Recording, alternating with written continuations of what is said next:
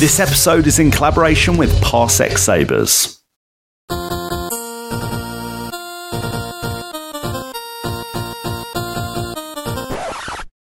it again. Hello there. So good.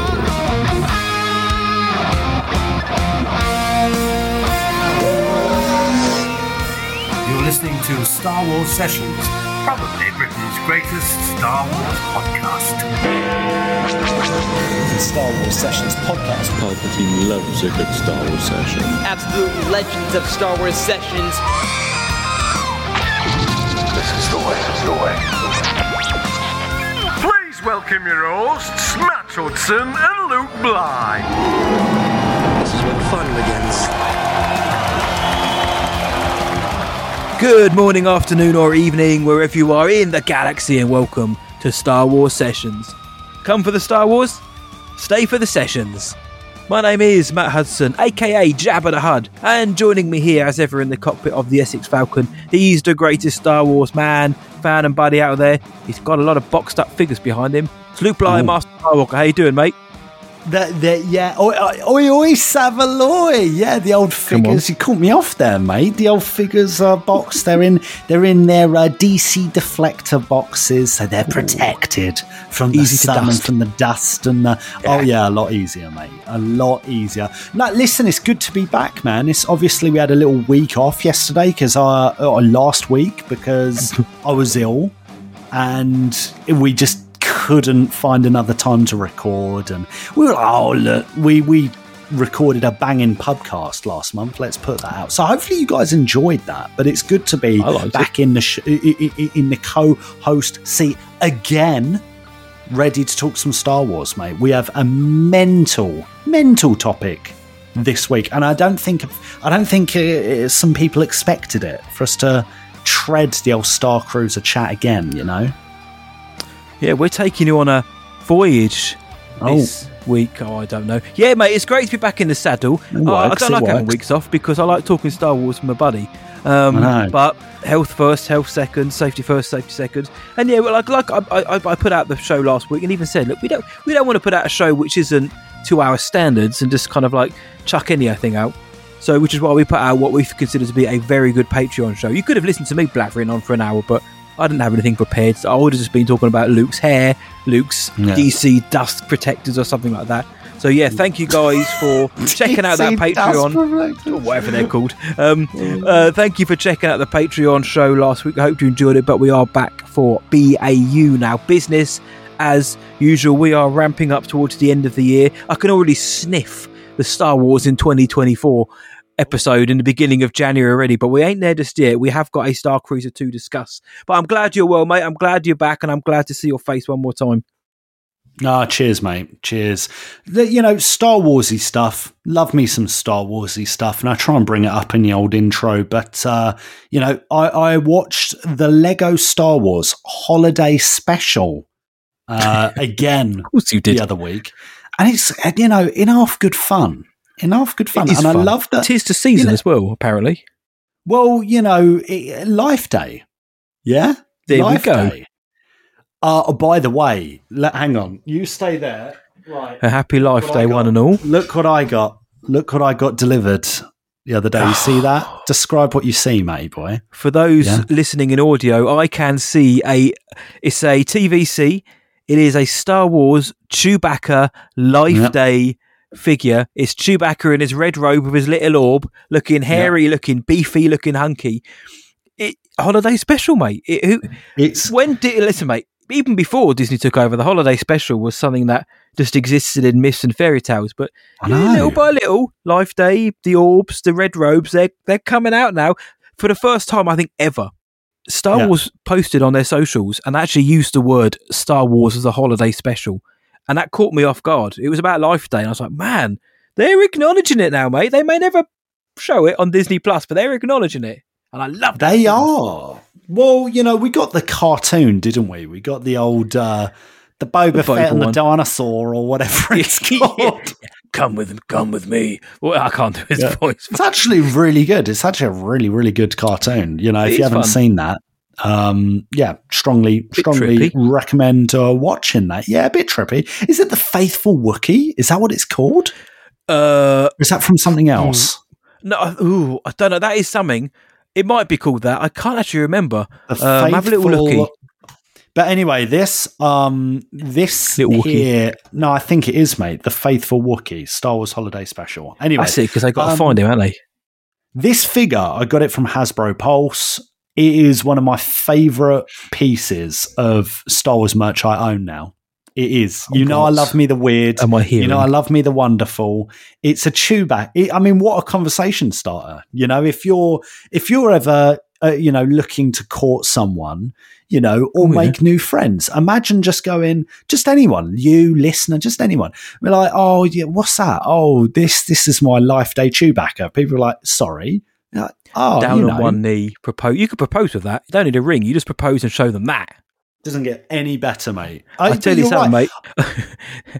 You'd be more lucky using the Chewbacca Life Day toy than trying to use like a Kylo Ren quote. I'll just put it like that. But what you did, mate, that is this week. I would never have thought a holiday special themed figure would be up there in the pantheon of the Bly favourites. Never. No, it is straight up, mate. No, it is straight up. It's just, I appreciate the marketing around it, and we're going to be talking a lot of Disney World in a bit, but I genuinely think a lot of this movement has come out of the Galaxy's Edge kind of hardcore. Yeah. So what do I mean by that? It's the people that are always at Galaxy's Edge. We follow a few on Instagram and on Twitter and TikTok, and you see they're at Galaxy's Edge regularly. Maybe they live in LA or Anaheim or Orlando over in Florida, and they get to go to the parks a lot. And there seems to be this thing. They have a Life Day every year. They make a big deal out of it, and Disney have caught onto it, and they've started selling the red robes. They've started selling all this other crazy. The Starbucks mugs as well. There's the Starbucks Life Day mugs that look the red mugs, amazing. I would love one of those bad boys. I would love one. But no, this will do. My vintage collection, 3 3/4 inch Chewbacca in Life Day garm. It doesn't get much better. He's got massive hands. Look at that. He's a Wookiee, isn't he? He's got to be able to pull up people's arms off, isn't he? And he's got that orb does look quite cumbersome. But what a way to start the show off, mate. I don't have any Life Day figures. I have a lightsaber. My daughter and her sister were playing with the lightsaber over the weekend, and I had a look at the pictures, and just to kind of be all gushy, I was like, that's what Star Wars is about, man. There's kids playing lightsabers in the garden. These ones were slightly more expensive than the sticks you might find in the woods. But very, very cool to see. And you wouldn't get that from Marvel. Marvel ain't got toys like that you can play with in the garden. But Star Wars... What are you going to do? Throw a shield at your sister's head? Come on. Oh, I could do this all day. No, you couldn't. Mate, boring. Lightsabers, though. Boring. Gosh. No, boring. Marvel, we dig it. We dig it. Low-key, it's fine. But we dig it otherwise. The Marvels, quite good, actually. Oh. But that's a story for another time. I don't believe you. It was okay. I'm joking. It was okay. I'm joking. I'm joking. I went in thinking, well, this is going to be cack, just because most of the recent things have been. Well, it was okay, not top tier, but it's all right. 6.5 out of 10, maybe 7 out of 10. I'll give it. It's fun, a bit of fluff, and that's what I want sometimes. A bit of fun, a bit of fluff. Well, listen, it's not the episode of Book of Boba Fett where Boba has to cut a Rodian's bonds. Do you know what I mean? Rodian. Or is it the other way around? Rodian, cut my bonds. Or do you want me to cut your bonds? I forget. I need to rewatch it. It's that way around, isn't it? Anyway, Harryhausen. We've got more Rodian talk. We've got more Disney World talk. Starcruiser, joy coming. So good. I mean, you guys have no idea. You have no idea. But let's hear from someone a bit more experienced than ourselves on the topic. Yes, sir. Yes, sir. But before we get to that topic, I can hear the chimes in my ears of Big Ben Kenobi. We haven't been here for a few weeks, so it's probably been going off the whole time. What does it mean, Lukey boy? It means it's Galactic News Round. Yeah, come on. Speaking at the premiere of his latest film, Next Goal Wins, Taika Waititi told reporters that some fans will be upset with his Star Wars project. Academy Award winner Ke Huy Quan has pleaded with Kathleen Kennedy to cast him in an upcoming Star Wars project following his recent MCU debut in Loki Season 2. In an interview with Vanity Fair, Alden Ehrenreich candidly discussed how Solo affected his early years in the industry, stating, "I hadn't built my own thing enough to be able to do it. I knew that I didn't know myself in that way yet, and that takes a certain amount of time and effort and failure in its own kind of enclosed way." And A Disturbance in the Force, a behind-the-scenes documentary about the 1978 Star Wars Holiday Special, will be released on digital and Blu-ray on December the 5th. The movie will also play in select theatres across the USA, the UK and Australia ahead of its home entertainment launch. Hi, this is Jamie Stangroom. This is Matt Tyler. This is Dominic Pace. This is Details. This is Christopher Sean. This is Zoraida Cordova, author of Crash of Fate and The High Republic Convergence, and you're listening to Star Wars Sessions, probably Britain's greatest Star Wars podcast. Now, here at the Sessions, just like an unnamed fast food chain, we like to have it our way. Tonight, we're doing just that, as we are joined by some call her Becca, maybe Bubs, but to us, she's BK Cosplay. She's Becky. Welcome to the Sessions. How you doing? I'm good. Thanks for having me.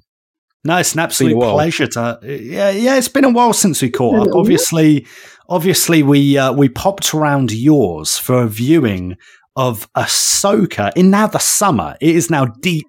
And we're nearly near winter. I was trying to organise another viewing, but I had the Starcruiser to go to and a lot of sewing to do. So well, you brought busy. You brought it up. You brought it up first. Well, we actually ran into each other. I think we recognise each other from cons, and we've kind of run in the same circle for a long time, like the UK Star Wars kind of family, we'll call it. And we ran into each other after the Indiana Jones Dial of Destiny London premiere, right? And we all went to the pub afterwards. It was actually just us three, right? And we were like, oh yeah, come. And it was just us three. We were the only hardcore people. We had a pint and we were processing our emotions of watching Dial of Destiny, which was great fun.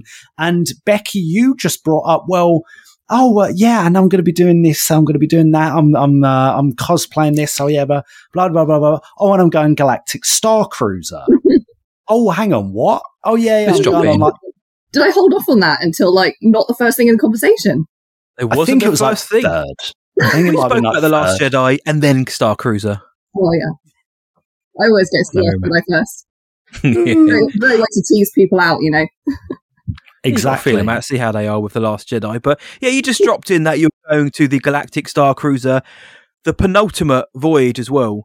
So second to last voyage, we'd heard the news that the Starcruiser was having its final voyage at the end of 2023 after a year and a half of being open and available to the public.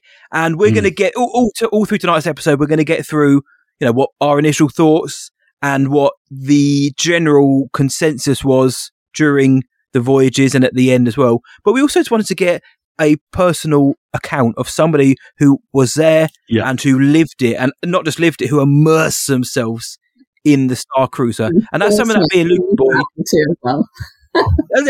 we could never experience that, which is why I'm so excited now to actually just hear what's it all about. What's it like, mate? Yeah, no, spot on, because I think it's easy to go off of the negativity. And there are a lot of things that I feel about the Starcruiser, right? There are a few I feel like, I'm not sure on that. I don't like that. I don't like this. But equally, it is a part of our culture here on the Sessions to try and look at things from a balanced perspective. And Matt and I will never have the opportunity to do this. That's it. It's done. It's finished, right?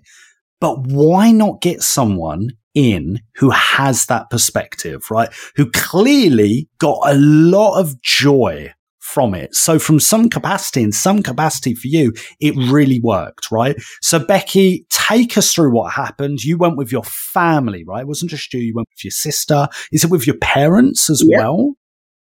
Walk us through it. I know this is going to be crazy difficult, but try and give us a summary.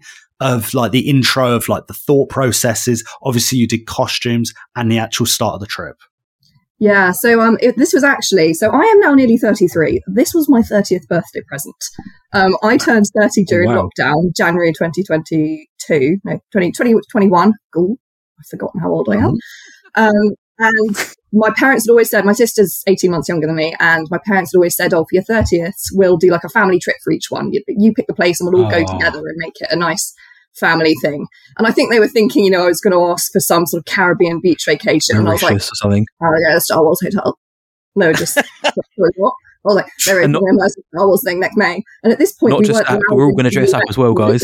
This was during COVID. Like, we weren't allowed into the US for another. After I said this, I think this was January, and it was only November of that year that we were allowed back into the country after COVID. But so we couldn't plan it for ages.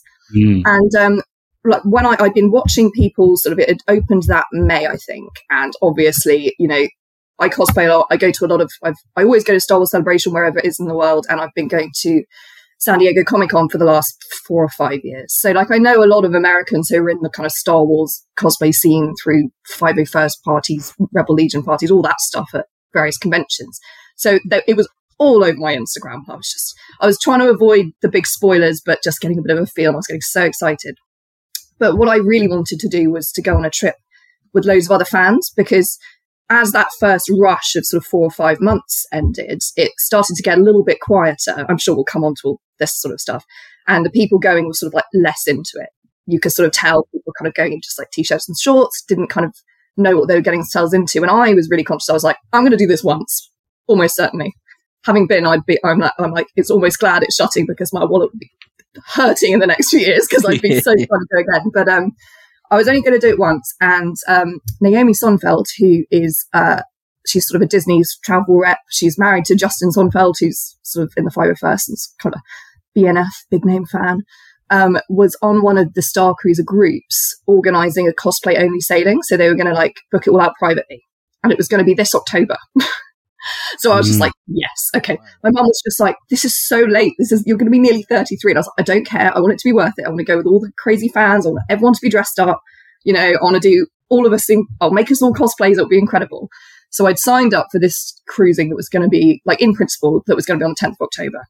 And Naomi was sort of trying to get it sorted, and she'd got all the lists and everyone had signed up and she'd sort of allocated the cabins preemptively, and Disney was stalling on getting the deposit in. And we found out why, because they announced about 2 weeks after she'd submitted our sort of request and all this sort of stuff and wasn't hearing back, we found out they were closing it. So as you can imagine, panic stations, because we didn't count. So when they closed it, they prioritized in the first instance people who were booked after September the 30th to rebook. We didn't count as rebooking because they hadn't taken our deposit yet.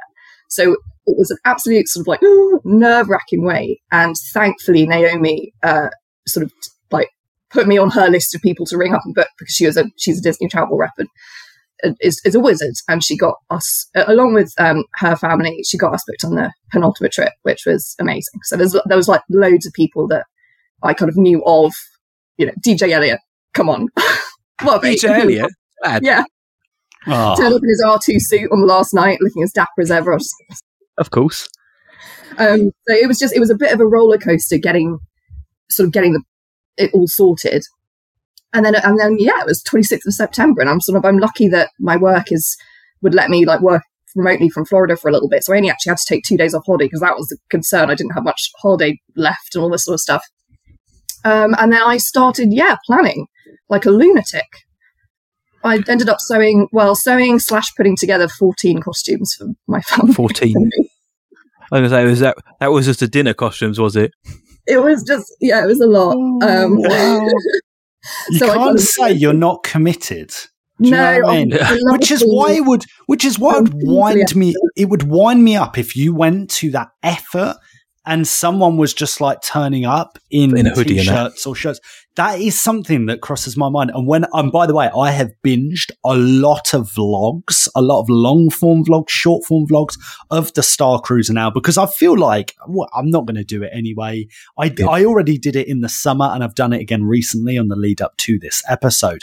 And it does wind me up when people are just there in like shorts, t-shirt, and it's always like stupid t-shirts. Yeah. So guys, come on. Watch Justin's vlog of our trip.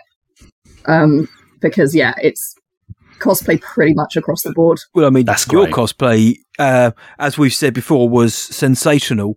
But and your family was decked out as well, and you all went as individual characters, didn't you? So who did you go as, and why that character? And let's talk like in canon, because for me, into my personal canon now. I'm canon in the Star Wars. Yeah, exactly. Yeah. What's the backstory? So we went as a family. We were the Pasik family, which means gold in the Twi'lek language, well, like in the old EU Twi'lek language. Because our surname is King, so I was like trying to find something that sort of like vaguely fitted thematically. And so I kind of came up with little character backstories for all of us. It was a lot of them were like loosely Andor based. So my dad's character was very loosely based on Mon Mothma's husband. Likewise, my mum very loosely based on Mon Mothma. She was a Chandrilan. She used to be an aide to the senator, but when the entire political elite got blown up on Hoslian Prime, she stepped into the power vacuum and is now mayor of the Silver Sea. My dad is her husband, who runs the very legitimate business called Chandrila Cargo, which absolutely does not trade in anything illegal. No smugglers. My name is Sinya, and I made myself a Twi'lek because I always have to be a Twi'lek, but I did a sort of human-coloured Twi'lek, so I didn't have to paint up for 2 days. Leku was enough for 2 days. And I just made up that we had like a great-granddad who was a Twi'lek, and I was the only one who got any of that family side of it. And Sinya, my character, owns a chain of kind of core world cantinas. So, my dad helps supply me with some of the sort of more illegal and hard to get libations for my cantinas. And and my story as to why I was going on the Starcruiser was that I was trying to sort of look at some of the outer rim planets to see if there's any scope for franchising outside of the core world, and B, try and persuade Gaia to come and do a residency at one of my cantinas. This is quality. And then my sister, it was just like basically one of those spoiled rich kids who just needs to find a purpose. So she decided to join the resistance, and she's got a fake job with my chain of cantinas just for a sheen of respectability, but otherwise is kind of a bit of a Val type from Andor. Oh, wow. We've met your sister. She's great. I know, right? Yeah. We also took 2 Loth cats. I saw the Loth. I saw the Loth cats. Chapters of Chester on Instagram, who's always got that amazing Loth cat on his shoulder. He did a run, and thankfully I was able to get 2 in time, and they were a hit, I tell you. He does a fantastic Ezra, doesn't he, as well? He does an amazing Ezra. And his Ahsoka Ezra was... It's incredible. And just on the point, just to your point now, Lukey boy, just hearing the thought and the effort, not even in the costume, but to the backstory and to really just get yourself in the mindset. I'd feel so awful if I turned up in a t-shirt and jeans when, people are there who have spent the money, which I know we'll get to all of this good stuff. Yeah. But, it's that immersion, and the fact that you went, before you even went, you've created these characters in your mind. As a man who loves all the lore and canon anyway, I love that. That's incredible. I think it helps you get more out of it. Like I'm not a long time D&D player, but I've started playing in the last year, and just the more you let yourself go and get into it, it's the same with like secret cinema. I've been to almost every secret cinema, and it just gets exhausting when people can't be bothered to just even pretend, like try a little bit to be in universe, because you're sort of trying to get your groove on and be like, I'm the James Bond world. Oh, I'm in like Dirty Dancing or whatever, and just people aren't bothering. It's like a bit of a downer. I was like, the more you put into these things, the more you get out of it. And especially with my parents, like my parents, like a bit of secret cinema, but they're like in their 60s and aren't all up on the Star Wars lore. So I wanted to give them a bit of something to talk about and some outfits that made them look fabulous, so that even if they weren't getting fully into the real role play side of it, they could like walk around and feel cool, which I think they did. They weren't as quite into the storyline as my sister and I. My dad sort of like vaguely followed along the First Order just out of default because he thought they looked the coolest. What a lad. Classic Mon Mothma's husband, kind of. Right? Yeah, classic. Style over substance. Yeah. I'm so glad I did all the costumes. I'm so glad we took the Loth caps, all that sort of stuff, because it really helps to have something. There's a lot of people on the ship, and there's the characters, I mean, the cast members are incredible, and they remember you and your fake name off the bat. It's amazing. But just having like a hook or two, like character hooks, so other people also know you as well, and all that sort of thing it was really useful. And I think that, well, the thing is, like, having done it, I'm really glad I didn't follow all the vlogs and look up all the spoilers, because I got to see it fresh. But now I really wish I could do it again, having looked at all the vlogs and all the spoilers, so that I could kind of get all those little lore details and tiny in-jokes and all that sort of stuff out of it. Because there are people who've been like 12 times. A lot of people on my voyage have been 4 or 5 times, because they're like Florida-based. And, you know, they followed every storyline at least once, and they were doing a storyline a second time. And with different cast members, it's different and different vibes. I mean, it's, a lot. It's wild, isn't it? It's wild, because even in the UK, I think there was a BBC News article only a couple weeks ago that came out that was talking about a huge LARP event that was happening in the UK. And I think it might be somewhere like Oxfordshire, somewhere like that. And year on year, it is Empire. Yeah, you've said it. And it is that, yes. And that, I think, is getting bigger and bigger every year. It's getting a really good reputation for itself. And I think it's attracting all sorts of people. And, you know, what I got from Starcruiser is that Disney wanted to tap into that for Star Wars, right? So it isn't just a quote unquote Star Wars hotel. First and foremost, that's not what it is. It might have been marketed as that a little bit, but it's so much more than that. And when you do watch the vlogs, when you do listen to people like yourselves, it's clear that it's not just a hotel. The hotel is kind of at the bottom of what it predominantly is, isn't it? Really, you're just staying in a close quarter cabin, and that's it. But just quickly, let's talk about the cabins. Let's talk about the rooms. What did you think of the rooms? Because out of everything, that's the thing where I'm like, that doesn't look like the render. That does not look like the render. Tell us about it. Is it different in person? So the room, I mean, I'm not sure I paid all that much attention to the render, because the minute I saw what this was, I was like, I'm going. I don't care if I have to sleep on top of the roof. Like, I'm just clearly going to go. You know, I've done conventions like San Diego. Come on, you pay so much for hotel rooms. We're trying to fit 7 in a room, and we're all cosplaying. Like, for me, the sleep is secondary for this sort of thing. Right. So the cabins are pretty cool. So I mean, the thing with the Starcruiser is, from the minute you get in, every detail, there is nothing that breaks the immersion in there. Like, even, you know, obviously there's signs written in English, but it's like Star Wars font English, and there's loads of Aurebesh as well.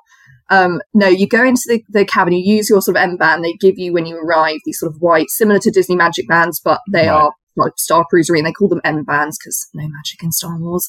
Of course. And you tap it to the sort of the entryway of the door, and the door slides open, and it's just, oh my goodness, the window looks out into space. And I didn't see a single repeat. I was watching, I was looking at it a lot. We left it on overnight so I could just gaze out the window from my top bunk. And there's no repeat. I didn't notice anything repeat. You know what I mean? Like ships flying past, new planets, that sort of thing. So you've got this big space window. And you've got, we had 4 of us in one room, which is totally fine. It's like, it's basically 2 bunk beds on top of each other, and then a queen, I think, bed, all themed bedding, like everything, you know, the bathroom mirror have this sort of imperial sort of strip-like things next to it. It's pretty, like, it's functional. It's not a super luxury. You're not going to go there and expect like a Grand Floridian style luxury hotel experience. But if you're spending more than 10 minutes in your room awake at any time, you're doing Starcruiser wrong. Like, yes, that's not the point. The itinerary doesn't let you stay in your room all day, does it? No. Well, the lovely thing is you've got like a little comm system to the droids, whose name I now can't remember, who is adorable. And so she, one night, she told us like a bedtime story, which was basically A New Hope from the point of view of the droids. So you can you talk to her, and you depending on which path you're on as well. Is it D3? D309? Yes, D3. I remembered SK, I didn't remember D3. Sorry, D3. D3. Okay, lovely. But yeah, depending on which path you're on, when you scan the M band, she knows who you are. She knows which path you're on, because you've got your data pad and you've been doing missions for people on it, and your sort of your allegiances and your familiarity is all on there. So you scan your band. The data pad is explain that just quickly. What's that? So the data pad, if you guys ever been to Galaxy's Edge, just the park itself, I mean, so you've gone on the datapad and it's got stuff like you can hack things in the marketplace and that sort of thing, right? Yeah. It's like that, but more intense. So it's also got ship-wide announcements. It's got you receive messages from the different characters giving you missions on board the ship. And depending it's the phone app. It's the phone app. Yeah, it's the phone app. It's the phone app. It's the Disney Play app. So it drains the battery so fast. So I was really had a power bank with me. But yeah, so the datapad is so incorporated into sort of everything you're doing there because it kind of guides. We make choices as you're there, similar to how you would do on like a D&D campaign or something, except it's a bit more tech savvy. And then sort of characters essentially will treat you accordingly as sort of like which path you're choosing, particularly by, I think I fell into the trap because it was my first and only one. I was definitely falling into the trap at various points on the trip of having preemptive FOMO and trying to do way too much. So like there's 4 main paths you can take, which is Sarja, which are the sort of Jedi-ish force users. You've got Resistance, you've got First Order, and you've got sort of Smuggler Scoundrel. I was all about that Smuggler Scoundrel because I asked my friend, I was like, which of the paths involves meeting the really cool purple Twi'lek babe? And he was like, Scoundrel. I was like, that's what I'm going to do. Done. But you can do more than one path. So I actually ended up, because my sister was like, I want to do Resistance-y Sarja stuff. I ended up wangling my way into the Jedi training anyway, and that was incredible. So I was sort of a scoundrel with a nougaty centre of goodness that ended up being a bit of a force sensitive and didn't even realise it. But that was all because of you do these missions as you go along, like when you're on Batuu, and the Batuu stuff is even cooler than that. It's just the way they incorporate it into the storyline is really thought through. Because you would land on Batuu, which is for those, because there might be a couple people listening who are just casuals, have no idea. That is Galaxy's Edge at Walt Disney World, Florida. But while you are in the Galactic Starcruiser, the outside world is behind you, isn't it? Like you are not. There is barely any contact with the outside world. There is a simulation room, right? An outdoor simulation room that you can go in and chill, and that's like a little outdoor courtyard, effectively. And then you've got your trip to Batuu as part of the cruise. Now, my question is, are you going to Batuu when there's no other people in the park, or are people in the park? So how it works is, the Starcruiser, and honestly, when you get on it, it's so funny because you drive up to it, and to get to the Starcruiser, you drive through the cast member car park behind Galaxy's Edge. You see behind the curtain. It's crazy. You see the back of the tires with all the wooden struts holding them up. It's bonkers. Yeah. When you drive up, it's like a concrete hangar. You know, there's no window. No one's got any outside windows in it. As you said, there's the climate simulation room, which is a tiny little sort of outdoorsy section, but it's all kind of spacey looking plants and everything. And so you get a bit of that Florida heat, but you can't see anything that's off ship because the whole point is you're on a ship. And the whole conceit is that you're on this 275th anniversary of this ship, the Halcyon, special cruise. Galactic superstar Gaia is performing, and your excursion, like on a cruise ship, you'd stop at, Barbados or whatever. On this, you have a stop off at this interesting little outer rim planet, Batuu. So you get on a transport on the first morning on the ship. So you get on in the afternoon, and then the next morning you had your excursion day to Batuu, and you get onto a transport, which I found out was actually a truck. God, it's well discussed. Yeah, I assumed it was like an elevator type thing. No, because it's actually a little bit too far away from the park. So you get on. It looks like you're getting onto a sort of shuttley elevator type thing. How they disguised it, I have no idea. But it is apparently a truck, which then sort of drives you through, and then the doors slide open. Well, it feels like you're flying, obviously, and it's got all the sound effects on it. And then the doors slide open, and you're in this sort of like little corridor, and you get off, and you're just. So if you've been to Disney World Batuu, it's like right next to where the First Order ship is. You might know where that sort of like little sort of hangar type area is, and that's where you. At 12 o'clock, you go and get your blue and green milk. You can go get your blue and green milk. Is it near there? So if you're standing facing the blue and green milk with the TIE fighter on the left, it's direct behind you. Yeah, that all just sounds so cool. All of that just sounds cool. They give you a pin so that you'll be recognised, and it's called the Sigil of the Select.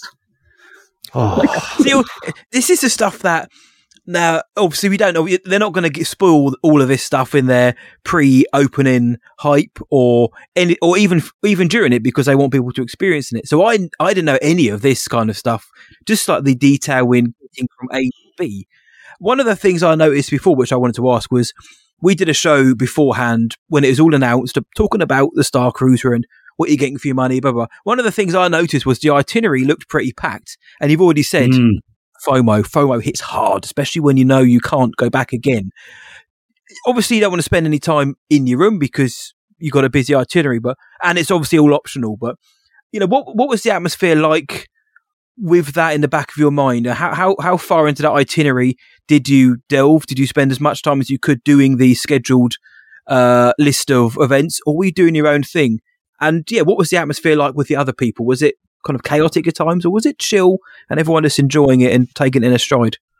Well, it was a funny atmosphere because obviously this was a cruise full of Starcruiser nuts, not just Star Wars nuts, but like a lot of Starcruiser nuts. I mean, there weren't all that many of us who were first timers on this cruise. Right, so everyone is in.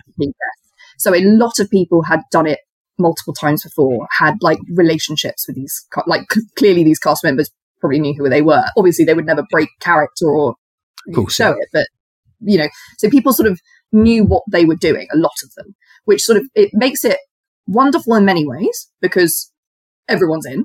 In some ways it's a bit like, oh, you know, you're like, this is my very first time and I feel a little bit like the sort of uncool kid at the school because I'm sort of trying to find my way. And I was, especially on the first day, just like doing everything that popped up on that data pad, hacking the systems, going into the engineering room, like blowing the vents, all of it. It sounds tiring. If I went back again, I'd be a bit more chilled because I'd be like, right, you know, I've done the scoundrel path and I've done a bit of the sergeant path. This time I'm going to go full on first order, and the first order Lieutenant Croy is hilarious, absolutely hilarious. So I would love to come back and break bad and do that. I think people were definitely. But the funny thing, I think it's a bit hectic, and certainly I think probably compared to if you'd gone to one of the calmer cruises in sort of like February or March this year before they announced the closure, you would have probably got more of one-on-one character time. You know, at certain points on the very first evening when you get there, you have a couple of hours where you're just exploring the ship, having lunch, and oh my gosh, we'll get onto the food. But you're exploring the ship, having lunch, that kind of thing. And then you have muster, which, you know, like on a kind of cruise ship almost when you have like a security briefing, you know, you go into the atrium and the captain's there and does a speech, and that's when all the characters essentially arrive and they announce Gaia's arrival and everything. And trying to get anywhere near them was pretty hard because everyone knew which storyline they wanted to do. Was like, right, I'm going to go up to cruise direction, I'm going to go up to Wraith Cole, I'm going to do this. And I sort of at one point I was like, can't get anywhere near, I'm just wandering around.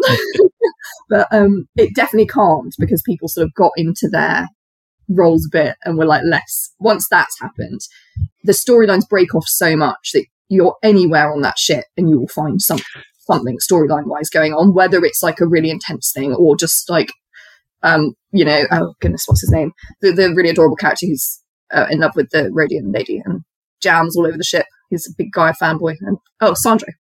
The Rodian. That is superb.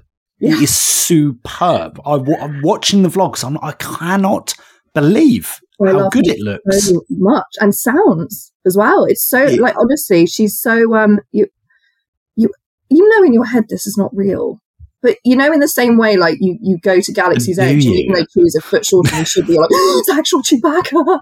It's the same. Like, I was like, well, honey, I was just, oh my gosh, it's an actual Rodian, and I can hear her hotties, and she's just, like, talking to me, and now she's jamming on the keyboards, and I'm looking forward to Matty Boy going to Galaxy's Edge and seeing a Rey. Yeah. Don't. I mean, will it be just walking out the toilet and seeing Daisy Ridley at Dial of Destiny premiere? Probably not, but it's not. You just had to throw that in there, didn't you? If I'm giving you FOMO about this, I've got FOMO about it. Yeah, you were only a few feet away. You were a few feet away from us, and we'd just chosen to go to the toilet. That's it. I have every one of her costumes approved with the Rebel Legion. Do you understand how much of a meltdown I would have had? I probably would have sent up on the floor. I don't think you understand Matt's breakdown. Yeah, and I walked into a pole. I walked into a pole afterwards. I was trembling throughout most of the film, wasn't I? In excitement. I was like, I can't believe that has just happened. but I didn't go to the Galactic Starcruiser, so I guess we're balanced in one. The more if they ever reopen it, which storyline you need to do. I mean, they're getting a little bit of, well, it's not FOMO now, it's fear having missed out, because just what you're saying is, I think maybe I would have loved it in your shoes, where you're going with absolute nutheads who have their own background. They are, they're not going to break character for the 3 days, 2 nights you're there. That sounds great, because like Lukey Boy said, the idea of people going and aren't really into it, I can't imagine that being a particularly exciting thing to be around. And so would you say then that it would be best if you just diving straight in? Could you still have a good time, do you think, if you were just there to see what the fuss was all about? Well, definitely.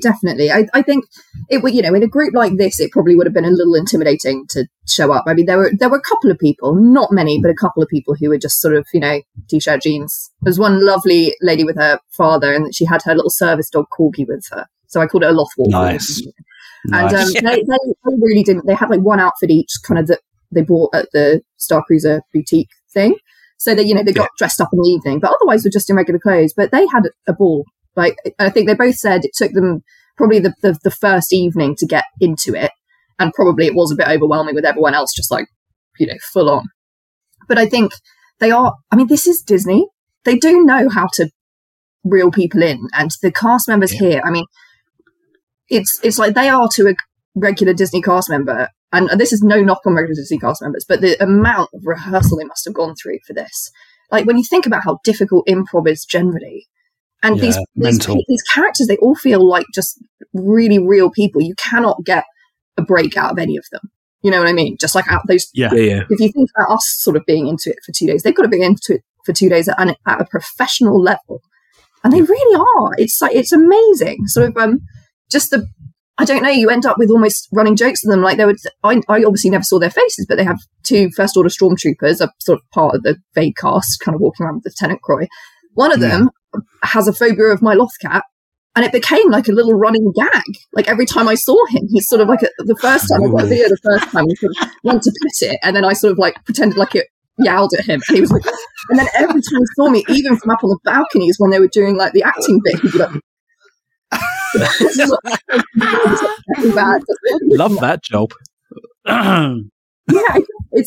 It's those little things, and when you think that there's a couple of hundred people on this ship and sort of a dozen or so cast members, it's really quite incredible how personal they managed to make it. Yeah, for everyone, and they wouldn't kind of push it. I mean, my parents sort of were more spectators than, they did a bit of the data pad stuff, but they weren't really getting super into the role play thing. A little bit, but not all that much.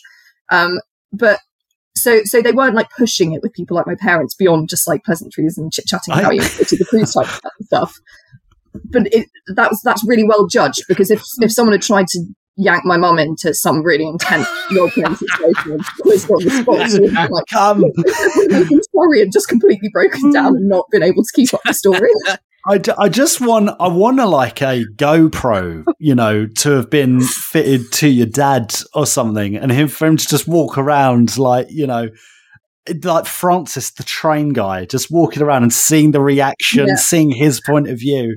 Because he must have been there and thought, what the hell is going on? What is this? Who are these people? What is this? Right? Because it is such an alien, if you've pardon the pun, concept when it comes to really anything in the world. Like, anything.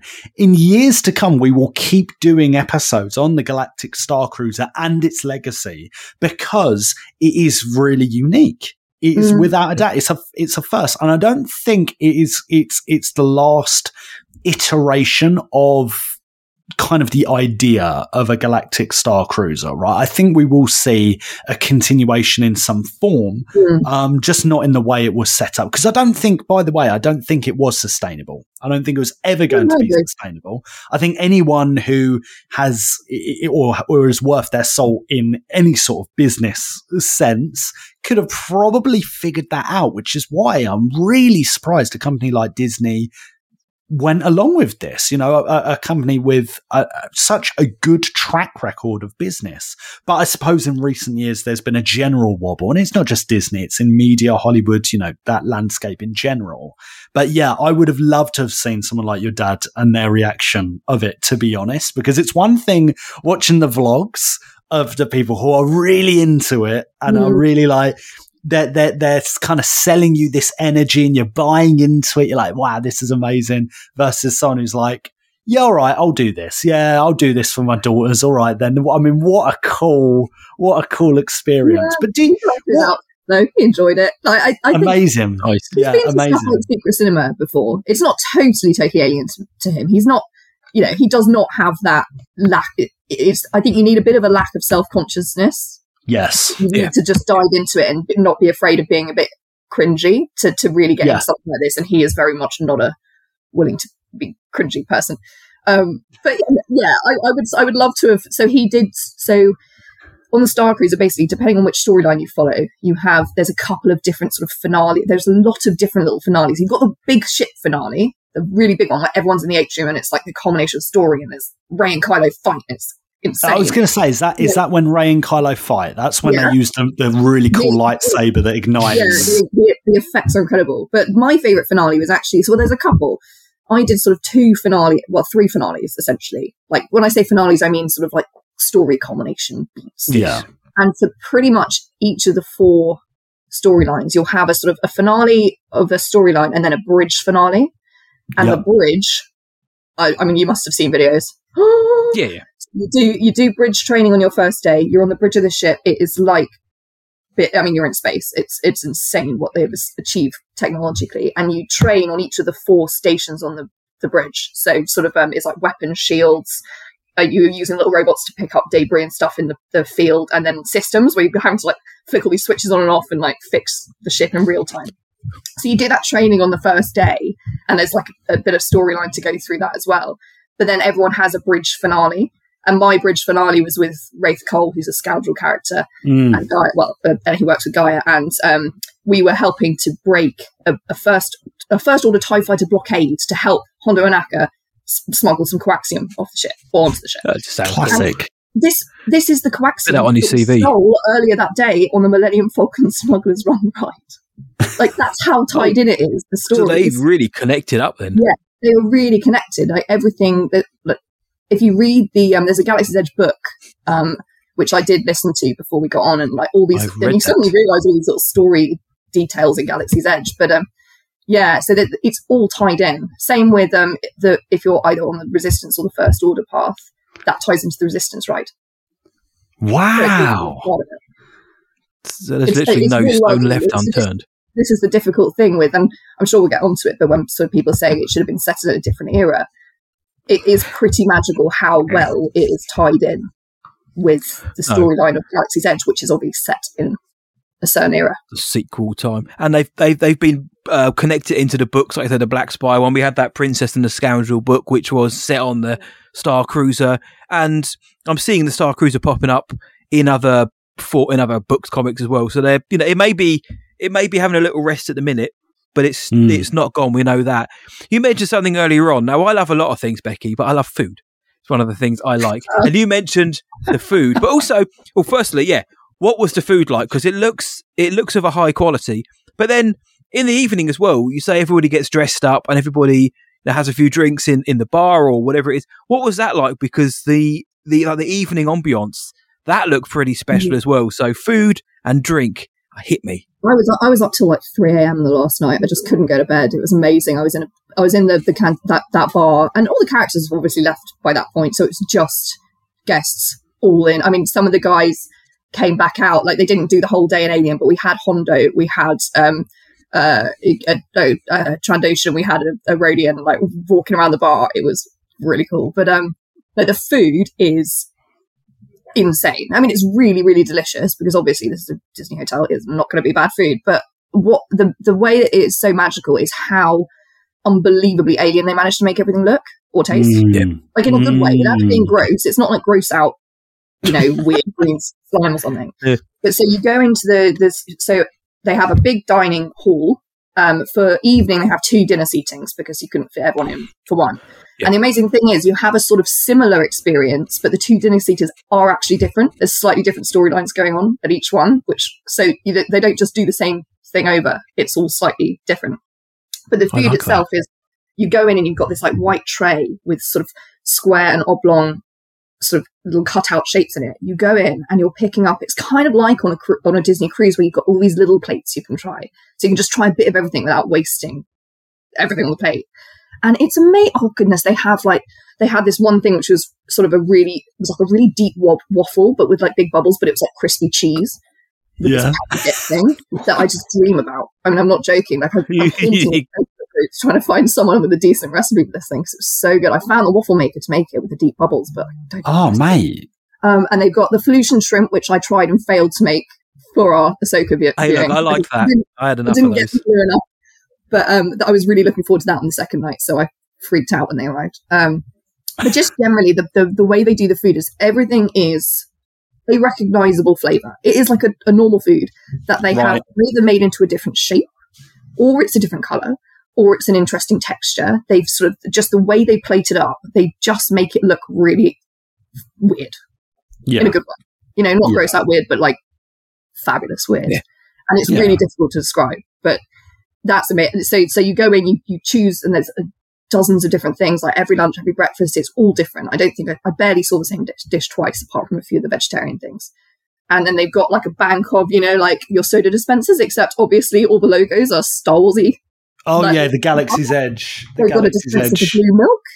Yeah. I can't really handle blue milk. I had a sip anyway, just to be social.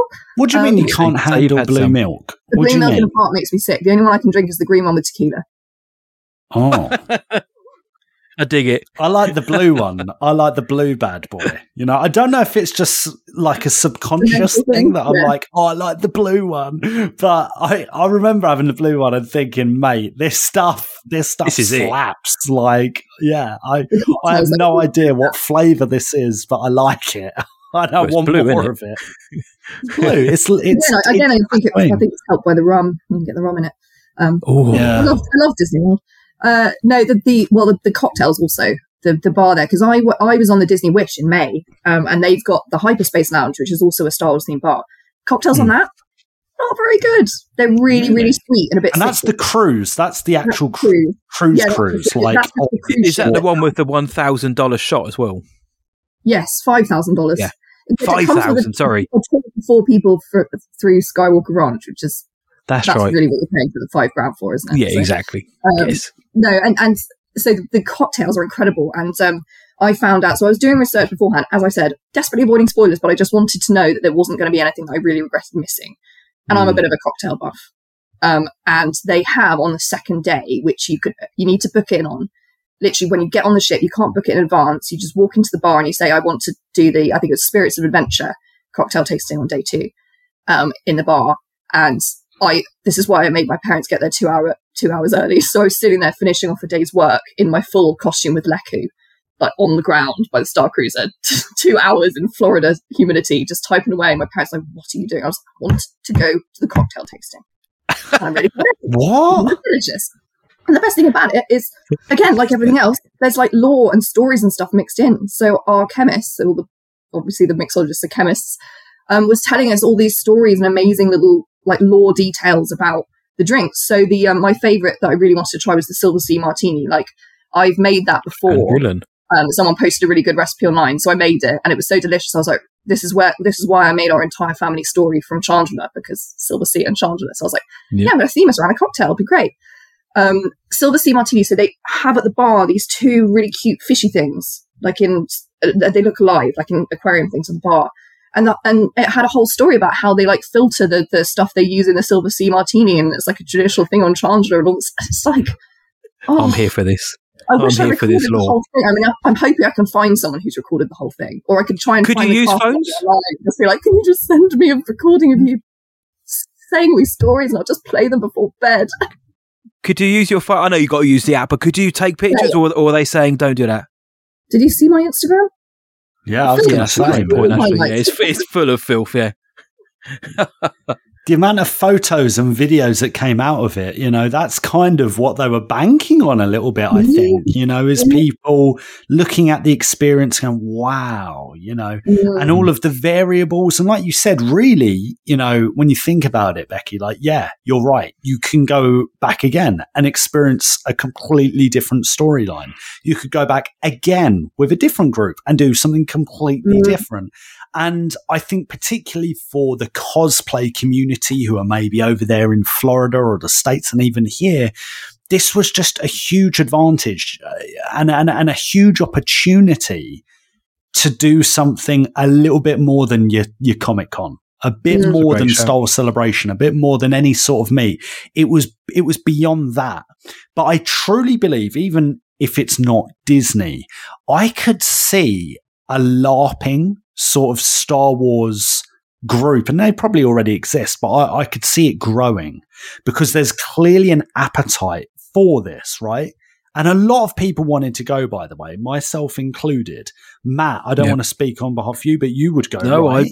I always said if I had the money in my back pocket, right? Of course, we all had our opinions about what you get for your money, what could you spend instead, what are you going to get, blah, blah, blah. We didn't go. So it's all from the outside. But we both said, give them the chance. We'll be there. Especially now, it's gone. We kind of wish we did. Yeah. Oh, of course.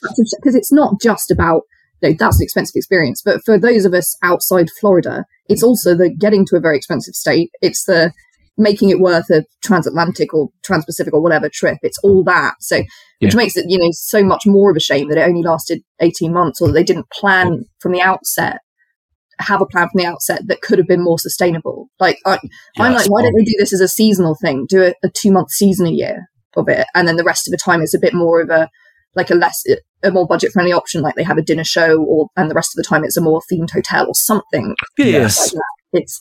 It's difficult because of where it is. So obviously they're not, you couldn't just go in and out of that hotel all day. Mm-hmm. You'd have to go into the park through Batuu because it's like where the cast member car park is. When you arrive, they valet your car. They just drive it off site somewhere. It's so I can't, it's not like set up in a way that it would be easy to just run it as a regular hotel, but it's a shame that they couldn't have kept it going in some form or just plan from the outset. As you said, I can't imagine anyone with a brain could have looked at that and been like, yeah, we're going to have this full 365 days a year at this price go. It was so... Even at Disney prices, that is a lot. Yeah. So short-sighted, so stupid. The financial planning is bizarre. I don't know who fudged the numbers here because that's what must have happened because it just doesn't make any sense. And for them to go, do you know what? We're going to knock it down as a tax write-off. Yeah, we're going to claim some money back because that's how dire the situation is. It's really, really shocking. Really, really shocking. Well, I've heard that that's actually not what's happening. What's happening? There's certainly whispers about some sort of Starcruiser 2.0.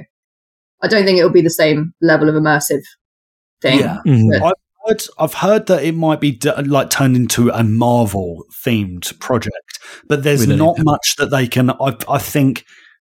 I mean, you probably have a greater understanding on this than I do. And at the end of the day, this is just speculation. But I think that it would be naughty of them, and they might get told off if it is effectively a Starcruiser 2.0, because then you do not qualify for the said write-off. It needs to be something new. But that's neither here nor there, right? Let's look at, because I know we could keep an hour. It does not justify how much went on and your experience, right? It just doesn't, right? But let's look. As long as the experience itself. Right. Yeah. Right. If you could choose 3 pros and 3 cons, and let's start with the cons because then we'll finish with a nice happy ending. But little sandwich. 3 cons, 3 criticisms that you're like, do you know what? Don't like that. That should have been improved. This isn't what I thought it would be. And then 3 at just absolute highlights. Something that's just treasure. What would you say? So it's a difficult one because I think it's very, the experience I have is very affected by sort of the timing and the sorts of fans who are on it. So one of my cons is, as I said, with so many massively repeat customers who have literally bonded with these cast members and have become friends with them and all that sort of stuff, you do sort of like, as a first timer, it in terms of sort of like the character interactions, stuff like that, I certainly got a lot, and these guys are professionals, so not a knock on that, but it was a little noticeable at points, like just how much experience certain people have with these storylines and how they're able to play into it. And obviously for the cast members, that's the joy if there's like that back and forth, and that's great for people who are just watching. But if you're trying to get into the story, it's a bit of a tricky one. But like, I don't think that's really a criticism of the experience or even the cast members themselves, because it's that's just human nature, isn't it? It's the way it is, isn't it? And it is the con side of a real upside of my journey. That was just like the flip side of being on a cruise with those folks. I think my other con would be, actually, it wasn't quite long enough. So, so if you look at it, it was sort of, goodness, what was it? It was $5,500 for 4 of us for 2 nights in GBP, around that. Which, when you're like, it's all inclusive, it includes effectively park tickets, which are now $150 a day per person. It includes Disney hotel. You do the maths and you're like, one thing I will say about it, even though it's very costly, is you can see where every penny went. It doesn't feel overpriced. It feels appropriately priced. It's just really expensive. Right. That is a sort of, the problem with that is when you get on the ship, so I arrived at 11 a.m. They start letting you on at 1 p.m. So because I wanted to be in the front of the queue for the cocktail booking. You get on the ship, and the storylines really started about 4 p.m. So you have a couple of hours to explore, have lunch, all that good stuff. Storylines start at 4 p.m. and continue on until after dinner, so say 11 p.m. And then you can kind of go to the bar, explore the ship, all that sort of stuff, and chill and do all that, which is great. Next day, you've got your Batu excursion. So there's storylines on Batu, but obviously no kind of character-specific stuff. It's all themed, and you've got your missions you're going on, like you're hacking the First Order echelon, you're going into Ogre's Cantina, and you get your information from Resistance. I'll show you, actually. This is how you get your secret info. You're joking. What is that? They use special Ogre's coasters. So describe to the listeners what that is. QR code on the back, so you scan it for your data pad, and then you sort of like upload the information and give it to the right people. That's a really well hidden QR code, can I just say as well? It's really good. I'm trying to. So I've been doing experimentation with preserving them with resin. I'm doing it with my regular Ogre's Cantina things at the moment. So I just want to. I saw that on your Instagram, actually. Yeah, that's a fantastic idea. Saw that as well. Yeah. What was I say? So yeah, you have this. Sorry, I'm still on my con. Keep getting less distracted and going into praise. But you're on Batu. You get back onto the ship. I got back onto the ship for 12:30, which meant I was running around like a henpecked, bat of hell on Batu, trying to get everything done and FOMOing and all over the place. So I didn't really get to enjoy it all that much because I was just panic stations running around. And then you sort of there's a few bits like the cocktail tasting, and you can have your photo ops and stuff. So that's another thing I did. But again, the storylines don't really start back up again until about 4 on the ship, with the really set, the big piece stuff, like the Saja experiences, the lightsaber training, all that sort of stuff. Again, it's 4 p.m. until 11 p.m.-ish. And then the next morning, just breakfast. That's it. So it is actually it's a day and a half of full experience for that price, which again, I think, for me personally was worth it, but it's a little irritating. I would have liked to have a bit more of that. Yeah. I think, it is a lot of money to do this stuff, but they've already got these expensive cast members and all that sort of stuff. I just have it go a little bit longer, have a little bit more of it, so you don't have that trying to fit everything in at every single moment. It would have been nice to have a few more breathy moments. And if I was able to go again, I'd have a few more breathy moments, because I wouldn't be so trying to experience everything in one go. But, you can't plan on people being able to go again when it's that expensive. So, yeah, I think a bit too short, to be honest. Probably other people would disagree, and they'd be like, that was quite enough of that lunacy. Yeah. Where am I? Not your dad, though. Florida? What? Yeah. What is this? You come out and it's you've been buried underground for 4 days.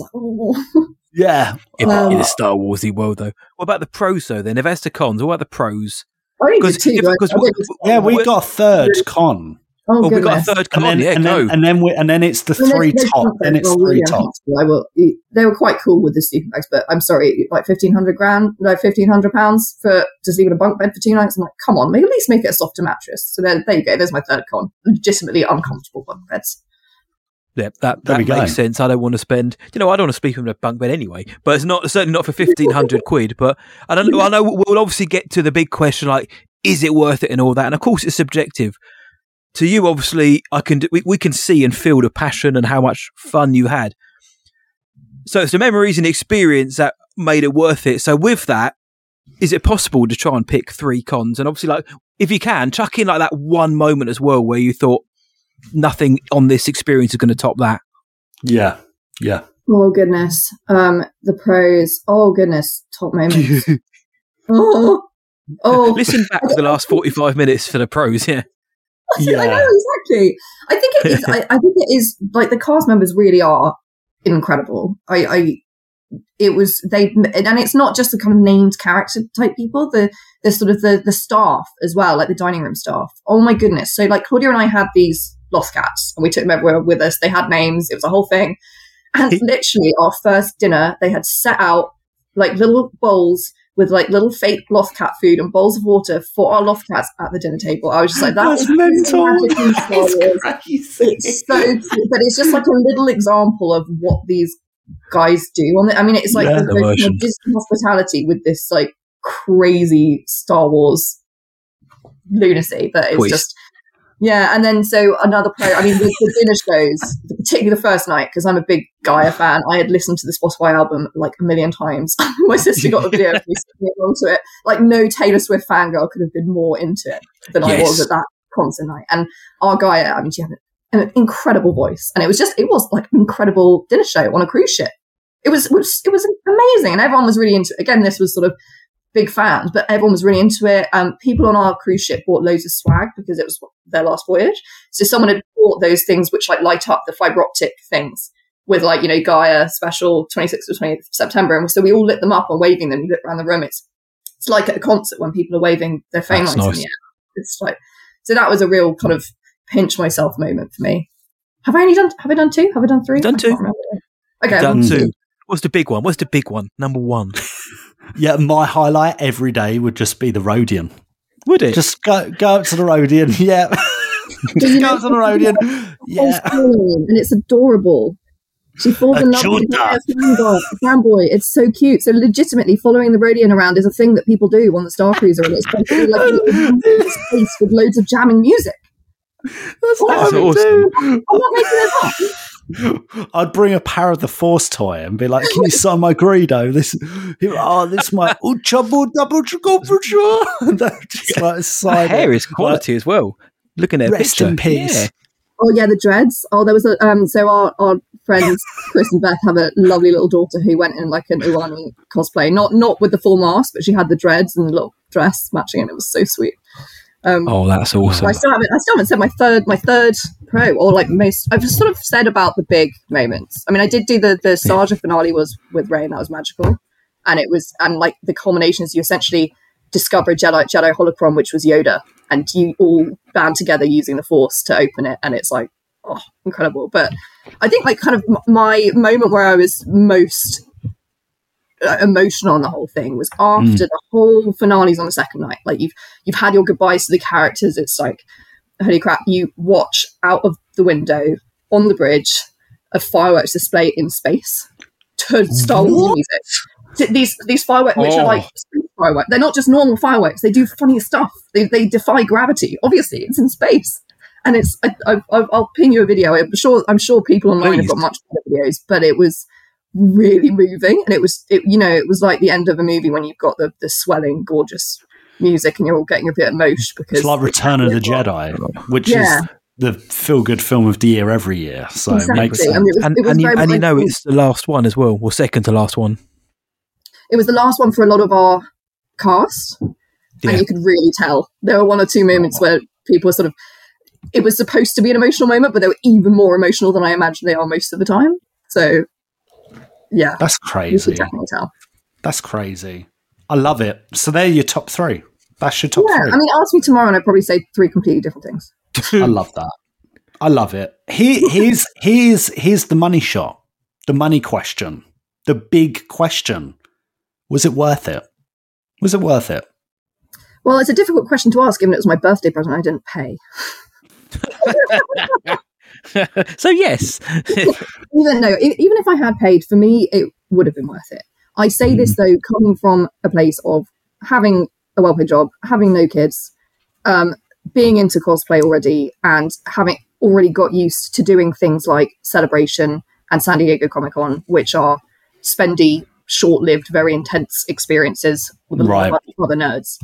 So would it be worth it for like a family of 4 where the kids quite like Star Wars, but you know, it's a lot of money. Like it's not totally different from, you know, if you look at the prices of Disney hotels these days compared to like when I was growing up, they've just shot up. I mean, you look at the Grand Floridian, you'd be paying this money just for the hotel room, not for any of the experience or the food or anything.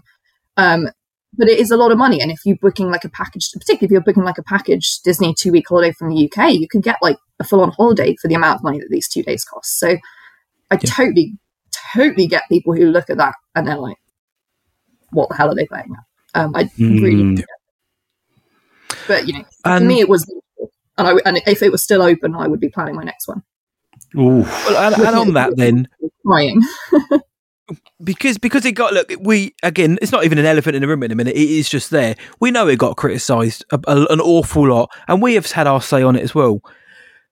You know, what would you say to people then? To like the people out there who are ardently against Starcruiser, thought it was rubbish, thought it was a rip-off, thought it was stupid. Having been there and experienced it, you know, not necessarily to try and change their mind, but what would you say to them as somebody who's been there? You know, imagine me and Luke, we hate the idea. Now, how could you kind of say to us, you know, listen, actually, it really was worth it? Yeah. I think if you hate the idea, like if you've just listened to me bang on about it for 45 minutes and you're like, this sounds like the worst thing in the world, you know, spending 2 days with these crazy people, then you're not going to like it. I mean, it's a very intense thing, and I think it's a very specific thing. Very niche, yeah. Don't like the idea of LARPing or don't like the idea of D&D. Like it's and it's not that you have to get super involved in that, but it's certainly kind of really what makes the experience different from any other kind of cruise or hotel or dinner show or whatever. That's what makes it different. So I don't know. I'm not sure if someone was really on me against it. I don't know if I would try to change their mind, because it's a very specific thing, and I think if it's not your thing, you won't like it at all. I think for some people sort of were really sort of hesitant, said, "Oh, I don't like the sequel trilogy. I don't like the era." And the one thing I'd say to those people was, although you've got like Rey and Kylo on this, most of the people you're really interacting with are, the people you see who are kind of canon outside of Starcruiser are Rey, Kylo, and Chewie. And that's it. Like the rest of them are new characters who are set in the sequel era. And yeah, it's the First Order rather than the Empire, but it doesn't hugely affect the storyline of the show. Oh, and Hondo, but you don't really see him. He's just on like comms. Love Hondo. So boy. So much. I think there were a lot of people who were kind of, and I kind of feel like it was the sorts of people who weren't going anyway, who really made it a thing that it was the sequel trilogy era. But if that was a hesitation, I'd say, you know, if that doesn't stop you from going to Galaxy's Edge, it shouldn't stop you from doing this, because although the characters are part of it, they're kind of like the cherry on top for the big finale. They're not the actual storylines you yourself as a little person are taking part in are not really Rey and Kylo, apart from the aforementioned like holocron thing. Or some people, if you're on the Resistance path, you can bust Chewie out of the brig. Yes, mate. I didn't do that, but other people did. Oh, now I want to see you actually go out there and just bust him out. What's one word then you'd use to describe the Starcruiser? Well, ironically enough, given they don't use the word specifically, it's magical. Like our M bands are not magic bands, they're M bands. But it really was like, I mean, it's like being a kid again in the best possible way. It's something you don't really get as an adult very much, to kind of play and really lose yourself in. Love that.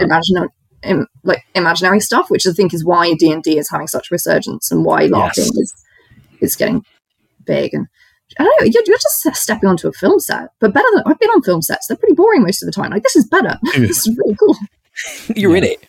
Yeah, no, literally. I can't really. I mean, I've just banged on about it for an hour, so I'd say I can't say anymore, but I literally just have for an hour. You could. But yeah, I really hope it continues in some form. I think they probably will. I mean, from what I've heard on the tax write-off stuff, it's probably more towards some of the development costs and things like that. I don't think they're writing off the actual building. As far as could you imagine, like, it's still there, like it's still physically there, but like the lights are all turned off. I'd be going in there. There's so many things I'd steal if I could have them in my room. Yeah, me too. The 2 fishies I said on the bar. Oh, I want them so much. That's another little bit of lore. So cute. The first person who gets on the ship and on any voyage who asks what their names are gets to name them. So they have different names on every voyage. It's so cute. Wow. I only found that out afterwards. Luke and Matt. Oh. Yeah, I would call it Luke and Matt. Luke and Matt. That's what you should have called them, Becky. Well, listen, this is like what we said earlier. We could keep chatting about it. We could keep talking about your experiences. We're going to try and share some of your photos on social so people know what we're talking about, right? And maybe we can direct them to some vlogs or something. But it's been a great chat. I think we wanted to revisit it, and this episode has been in the works for like nearly half the year. So, you know. And I'm glad I had a bit of time after, like, to decompress and like think through it.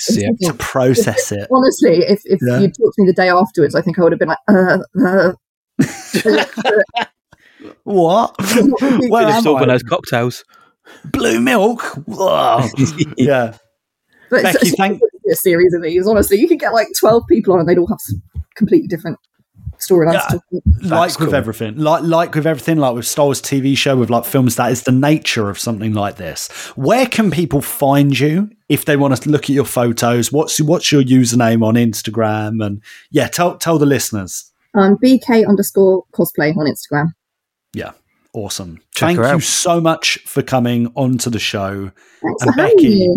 may the force be with you always. And if there is is there a Starcruiser like goodbye? Like, oh goodness, because I know on bar 2 it's bright suns is hello. Bright suns, like, was there a goodbye or it's good journey? Good journey. Good journey. Good journey, Becky. Good journey. Oh, good journey. This is Details. This is Nick Joseph. This is Alex Damon. This is Brendan Wayne. This is Trevor Butterfield. Hey, what's up? It's Taylor Gray, aka Ezra Bridger, and you're listening to Star Wars Sessions, probably Britain's greatest Star Wars podcast. I hope you enjoy the show.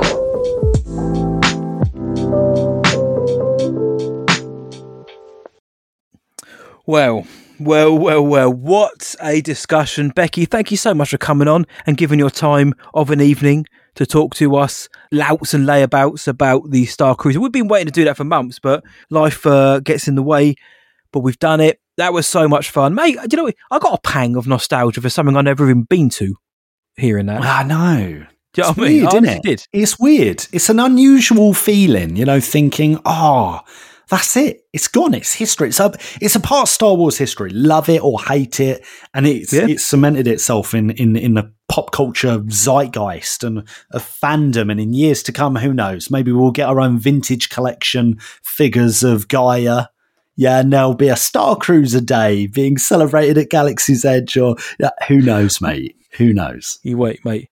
You wait. Those Hasbro, they love to eke a few quid out. They'll put that as the next. Whatever that thing is you donate, and it will be the Halcyon. The HasLab, yeah. The HasLab, that thing. Yeah, we've never spoken about the HasLab. I'm not as big a fan of it as some are, but all of this is good chat, good banter, and those cocktails at Galaxy's Edge sounded fit. They sounded amazing. Sadly, the place we've just pulled up outside doesn't do anything of the sort. We've pulled up the Essex Falcon outside of our favourite dusty drinking hole, the Bantina. The only question that remains, my man, though, is, shall we? Let's do it. Yeah, come on. Can I offer you a libation to celebrate the closing of our shared narrative? A libation. Can I persuade you to join us for a drink? Hansi, give me the spiciest drink you got. Pour me another Parkellen Sling. Where are you going, Master? For a drink? Yes, you won't find Gaia in here. You'll find someone in the corner kind of passing out and groaning to themselves. But that's the Bantina. We love it. That's our vibe. Each and every week here in our favourite dusty drinking hole, we hear from you guys. We sit down with you lot, the greatest listeners in the galaxy. We have a couple of Kef beers. And we want to hear your thoughts on what we've been discussing. So this week, we asked for your thoughts on the closure of the Galactic Starcruiser. So something which has been a little bit controversial. People have had opinions on it since day one. We wanted to round them up now, didn't we, mate? And we got some pretty tidy responses. Yes, mate. Yes, mate. Loads of different responses. Yes. Lots of emotional stuff and strongly opinion stuff, which you can only imagine, mate.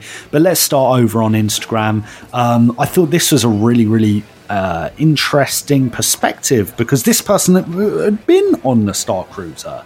Because I Wanna on Instagram said, I was on the third to last voyage, and let me tell you, it was breathtaking. It's clear to me that it was never meant to be a long-term attraction, and that Disney was not invested in its success.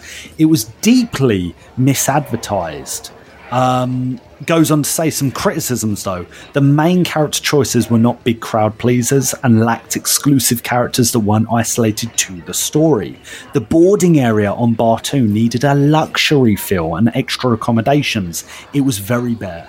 The lightsaber experience was immersion breaking and made little sense. The dialogue for the big speeches was quite over the top. Datapad missions became overcrowded very quickly.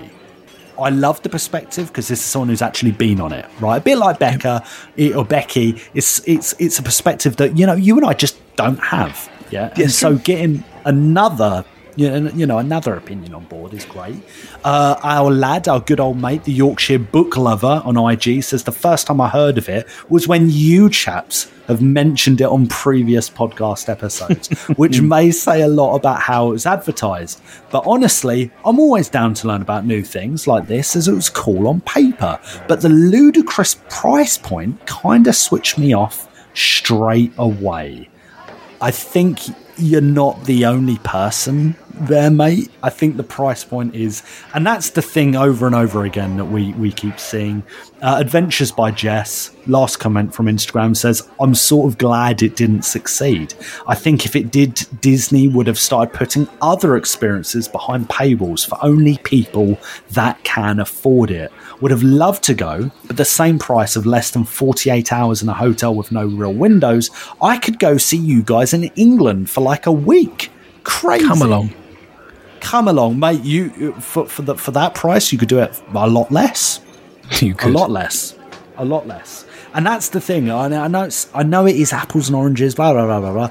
Yeah, but I could go to Japan. A Starcruiser voyage or Star Wars Celebration Japan, and still have money left over. Probably. I don't know, mate. I don't know. Yeah. Anyway, I remember. I remember looking at a Middle Earth tour, which is you go to New Zealand, all in. It's like $3,000, and that's 2 weeks in both islands, seeing all of the Lord of the Rings stuff. Dude. You go on helicopters, you stay in the locations, blah blah blah.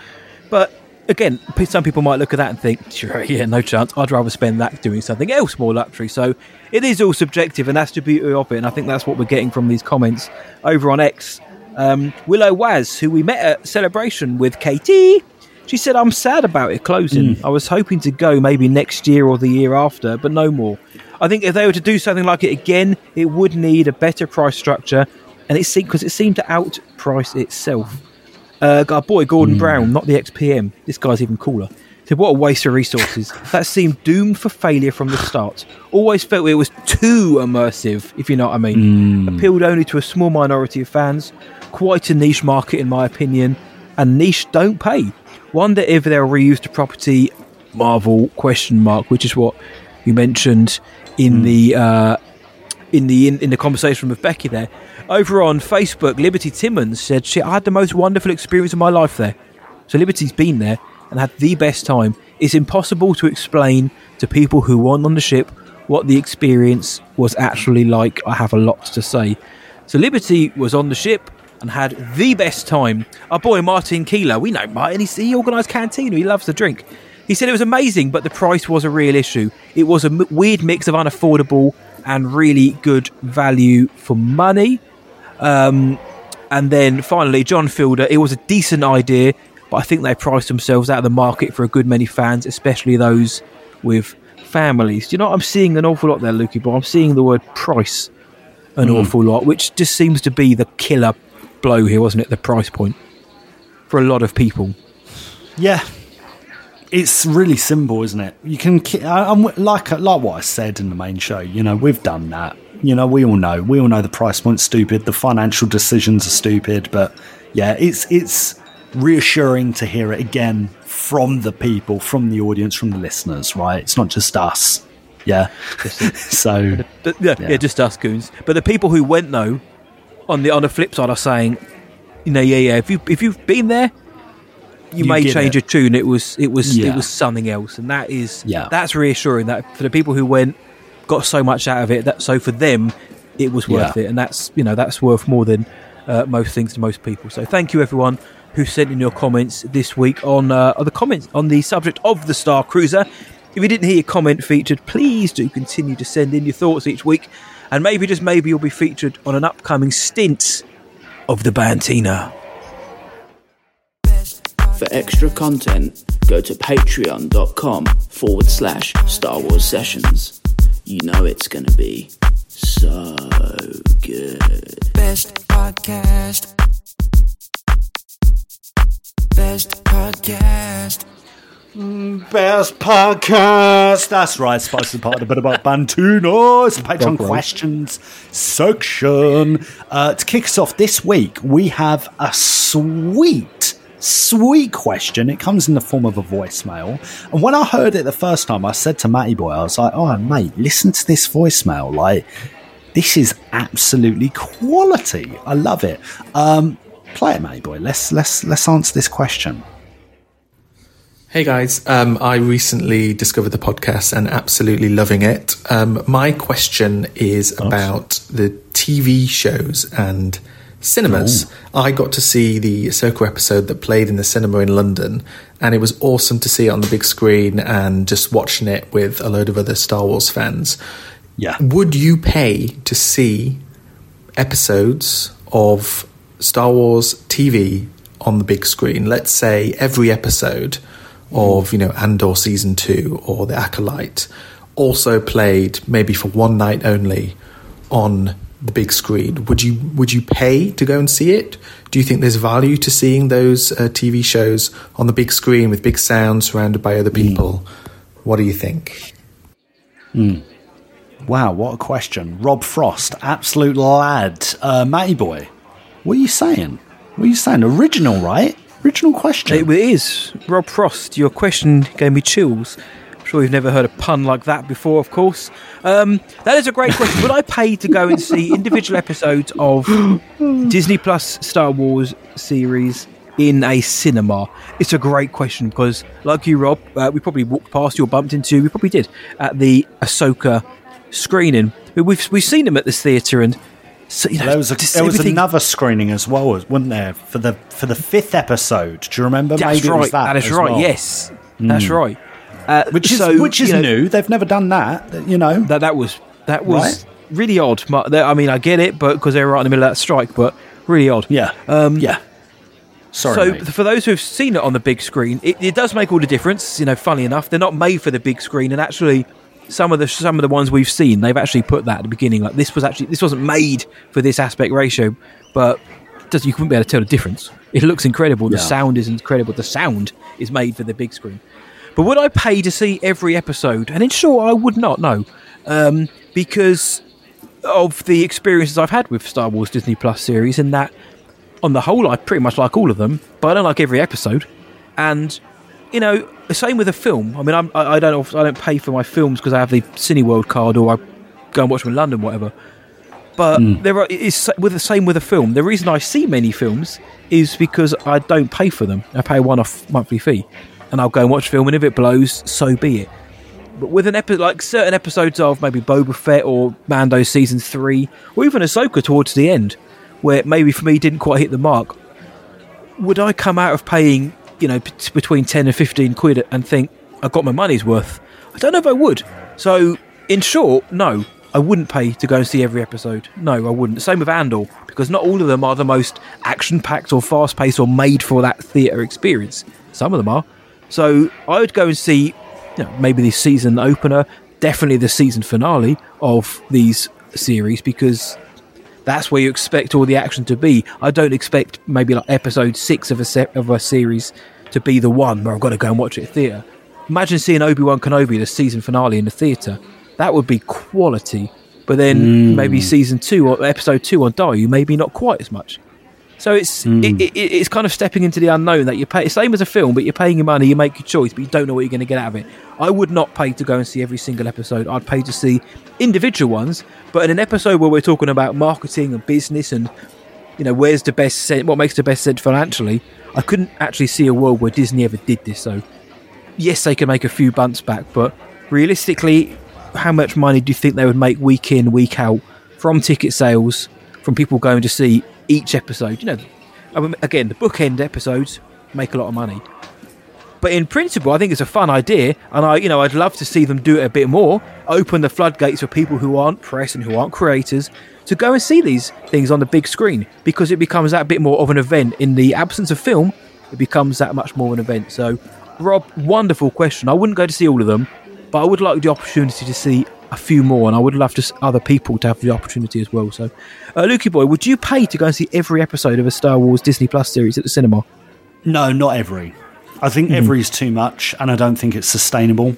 Wouldn't earn enough money for Disney or for any company, for that matter. But series premieres, and first episodes, pilot episodes for series or seasons, I think there's actually a lot to be said about this, right? You could have your press screening or your fan events, whatever you want to call them, and then you can have day after public events, because the press and fan stuff's always done a day or two before the actual debut, right? Yes. Do another one the next day, same time. Charge a tenner for it, 10 event quid for it. It would, and do it not just in London, do it in Manchester, do it in Glasgow, do it in Belfast, do it in Cardiff, do it in Newcastle. There's so much potential for something like this. And actually, Rob, I think it's a great idea. But like with everything, you need to be careful about quantity, right? Don't overdo it. Do it for series intros, like debut episodes, and maybe finales when it's warranted, and that is very much up to Disney to decide, right? It would never have been able to have happened because of 2020 December, but chapter 16 of Mando, imagine that in a screen. It would be, it already is historical. Imagine that, mate, in a theatre. If people, mate, don't. Star Wars Celebration, London, mate. On that Friday, we got wristbands to go watch that Mando episode. How good was that? That was quality. There we go. There's room for it, Rob, and it's a sensational idea. Every episode, I don't think is realistic or sustainable for many reasons. Every now and then, making it into an event. Oh, now we're talking. That's dirty. Yeah. Great question, man. Great question. It is. Well, from what we saw of the Acolyte, that looks great. That looked great on the big screen, mate. So who knows? Listen, to my final point on that, as a caveat, if they released the whole season in one go and said, we're going to put it all on the big screen, I'd watch the whole thing on the cinema, because it's like 2.5 hours, or 3 hours. It's like going to watch Lord of the Rings. I'd do that, yeah, sure. But no credits. Just play it sequentially. Just play it. No credits. Just do that. Like one big story film. They did that for Andor. Right. Do you remember when we saw the first 3 episodes? Because we were like, right, that's that then. And then you would just see the like, is this the intro again? Or is this like a different scene? Like at the time, we were like mad confused, weren't we? What's going on? But do something like that. Or if it's one that's already, man. Or if they're doing like the season finale of Mando season 4, Do an event where they show all the episodes before, and then it ends with the finale, something like that, man. Just show all of them. Then, mate, you know what I mean? That's that, and then I'd watch them all. So there's clearly potential, isn't there? There's clearly potential. That's it, mate. Clearly potential. Well done, Rob. Cheers, Robert, mate. Appreciate that. First question as well. And thank you for your kind words. We're glad you found the show, mate. We're glad to have you on board. Thank you so much, dude. And speaking of a man with potential, this man has potential in droves, and he always finds it because he's a legend. It's the Mandalorian. Local boy, huh? Final question of the night. He says, "Hi, fellas. Lucasfilm give you the go-ahead to make a villain movie. Are you going with a new character, and if so, what's their backstory and species? Or are you bringing a classic villain back, and if so, who and why? Keep up the amazing work. Legends. So, Lukey boy, you got the keys to a villain story, villain movie from Lucasfilm, Star Wars, of course. New, old, what are you doing? I think he is a she, and I think she's a changeling. So Zam Wessel. Zam's coming back. Zam's coming back, mate, and it's going to be wild. It's going to be menacing. And I mean, if that's not bringing in $1 billion, then I don't know what will, mate. Yeah, mate. Zam Wessel holiday special. Yeah, bring it. No one's beating that, mate. When you look back at Attack of the Clones, Attack of the Clones is wild, isn't it? Like, you look back at it, you're like, what is this film? What None of it is just this? makes sense. And most of it doesn't, in fact. Let's not lie. It's the weirdest one. I actually think it's the weirdest Star Wars film. Think about it. No, you're right. Yeah, you're 100%, mate. We need to do an episode on Attack of the Clones soon. We've done Attack of the Clones for a while, actually. So you're going for Zam Wessel? Yeah. Straight up. Who would I go for? Because listen, the reason I'm giving a bit of a jokey answer is because I don't necessarily believe in a villain, film unless there is some sort of lesson to be learnt from it. And to do that, you would have to go down like a Joker DC route, and does that fit into Star Wars, a galaxy far, far away? I'm not so sure. Definitely, maybe for a series, not necessarily for a film. So, but let's have a bit of fun. Ignore all that. Zam Wessel, well. Yeah. I don't know how I can such beat a serious that. answer. Yeah. The only thing I could think of is Techno-Union. Techno-Union drama. Yes, with Zam Wessel. With Zam Wessel drama. What Tambor? Wait, what Tambor? Political drama. The Techno-Union. They've got the funkiest name in Star Wars. Some may say the stupidest. The guy is basically like a Dalek in an overcoat. What Tambor? Yeah. He's got a vocode. You don't know anything about him. I want to know more about the Techno-Union, the Separatists. Do you know what? Actually, there's my answer. The Separatists. And you could say that we've got the Clone Wars. You got the Clone Wars, but it's a bit of those Jedi goodies. It's a bit of those Sith ruffians. What about I'm the one in the middle. What about the Separatists? Let me know about them. Let me know about Tambor. Let me know about the banking clans. I love that you just dropped you dropped a Bendu. I did just drop a Bendu live on air. I'm the one in the middle. Give us more about Rush Clovis. Well, the best 007 film, Die Another Day. Oh, that's a hot best take. Best 007 film. That is a hatty take. But it's so good. Keep your Skyfall. Yeah, I don't know about the execution. Give it. Come on. I don't blame you. But listen, Die Another Day. But in Star Wars, the Techno-Union army, big up, is like the North Koreans. That's Diamond's been blown into Zam Wessel's face, affects her changeling abilities, and it's pre-Attack of the Clones, so it's all the Separatists are gearing up. Mate, Tony Gilroy, yes, we're available to help write a show. At one point, what Tambor turns around, looks at the camera directly, breaks the fourth wall, and just says, "Now dance." Yeah. And then off we go, and then everyone just dances for 5 minutes. It's all trippy. It's like the holiday special when those ballerinas are just sort of dancing in weirdness. Oh, that bit. I love Someone's that like weird uncle's looking through their vocode VR headset. This weird chill uncle. Oh, mate. Martin, does that answer your question? Yeah, I think Mido's gonna love that. Separatists and Zam Wessel. Pretty much the same answer in a way, because she probably was a separatist. Yeah. Don't want to speak for Zam, but she ain't speaking no more, is she? But Zama. Zam. I'm Zanzibar. Yeah, I'm with you as well, mate. Listen, would I like to see a villain-orientated show? Yes, and apparently the Acolyte will be that, or more of a dark side one. But there does need to be that kind of spark of hope, where there needs to be a message or something inherently Star Wars. And I'm always the guy who says, give me something new, but you do need to keep something about it. But maybe they will do. Maybe one day they will just come out and say, here is, this person is a bad guy, and you're going to play or watch that. Maybe it's a video game, maybe. Not to disrespect video games, best stories of the last few years, but maybe it's better suited there, where you can just go ham and that's it, just go off on one. But Mido, we hope you enjoyed the question there, Mido. You didn't give us your answer though, mate. You didn't tell us who you'd want to see.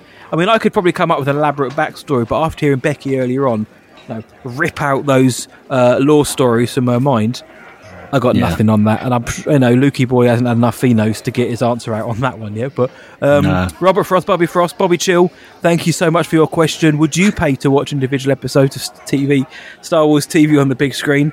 And Mido, who is your villain, and would it be a new one? So we'll come back next week though, mate. We've got a couple of naughty questions next week in the Patreon, but we want to hear you guys' answers to those questions. But that is going to bring an end now to our time here in the Bantina. Bartender, sorry about the mess. We're going to be back again, same time again next week here in the Bantina.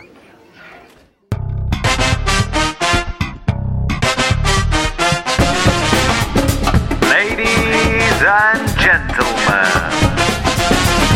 it's the Star Wars Sessions game!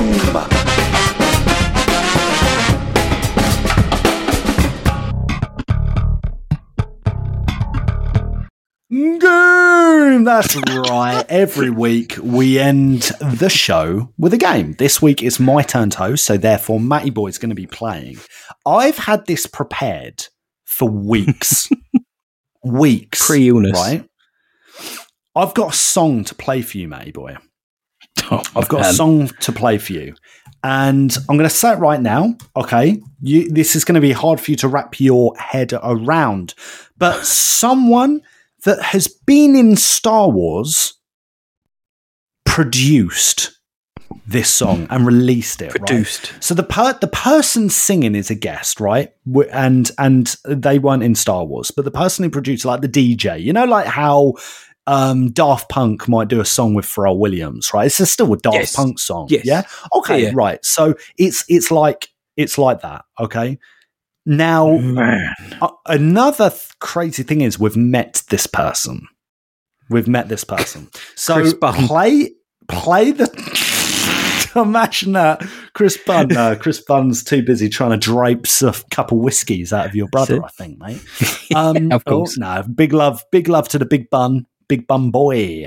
Mate, play the song. We're going to play about 40 seconds of it. Okay. And I want to see if you get it. You might get it, like, in the first 10 seconds. All right. All I'll say is, I don't think you're ready. All right. You tell me when to stop, mate. I have no idea what this song is. I'm pressing play now. Okay. What? Chris Bunn and Russ Stanbridge.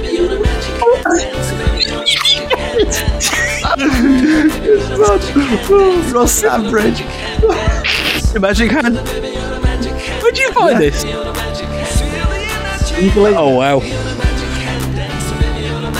Maybe you're the magic hand down. There you go. You can stop it now. Okay. Yeah.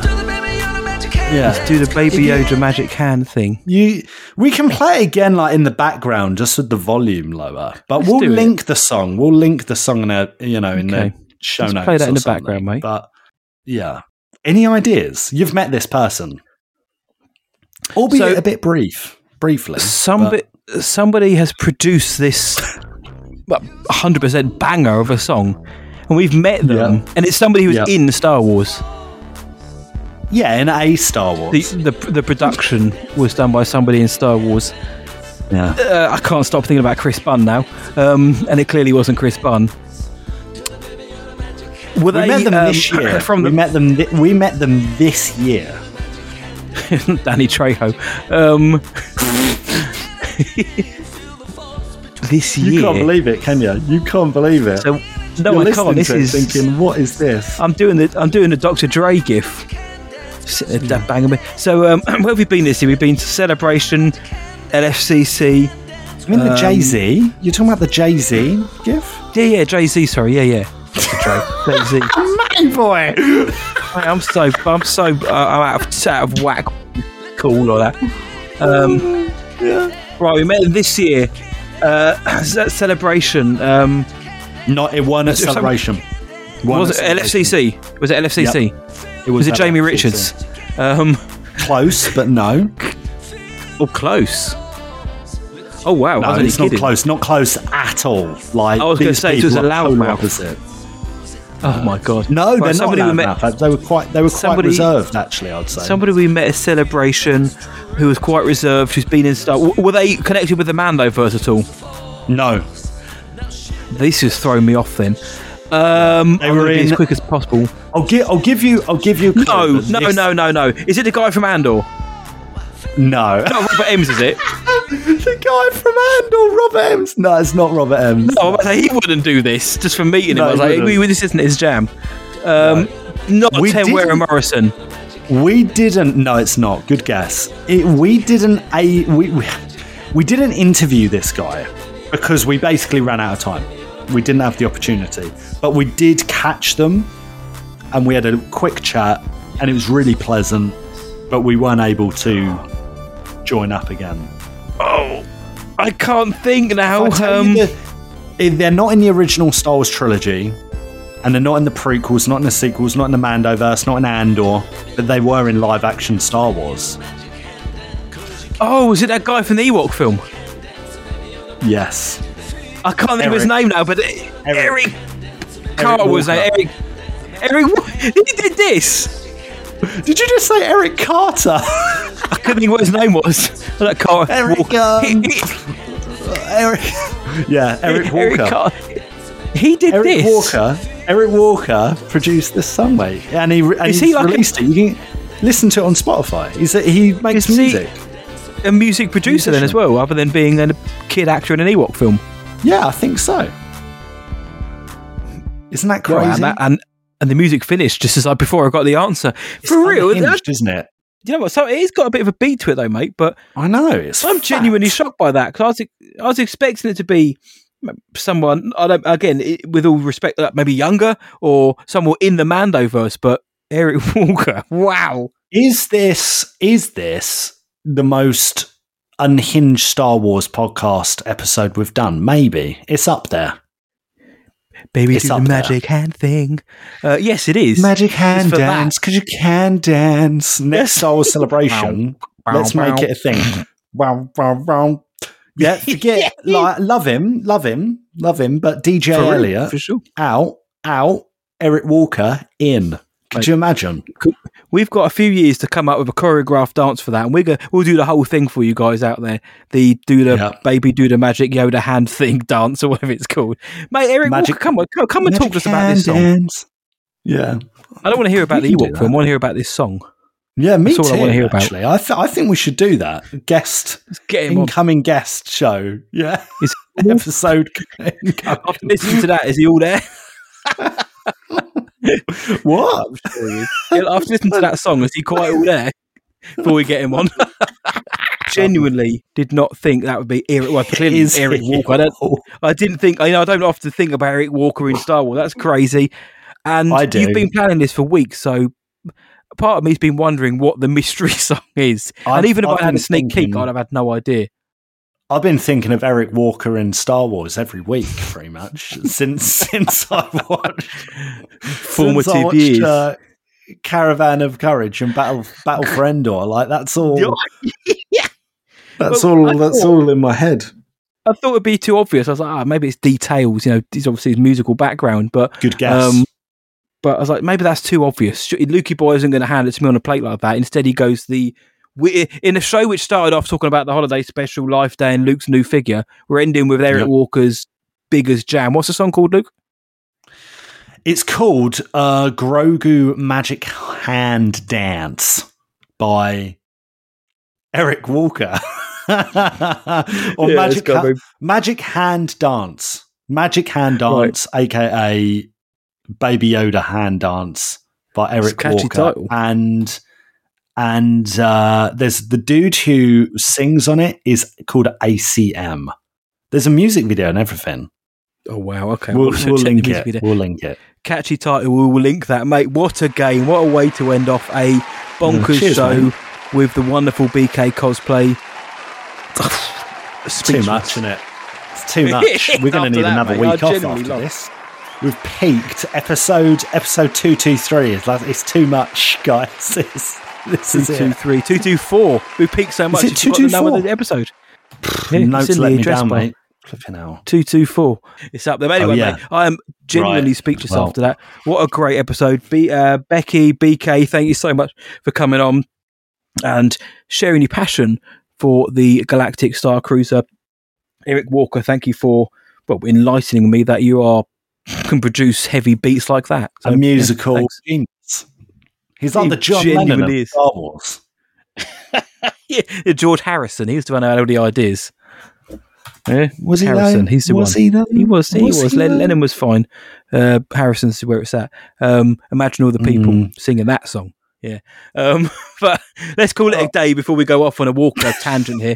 Matey Boost, E224. So glad to be back in the saddle with you as well, mate. It's been a while. Glad to be back on likewise, board.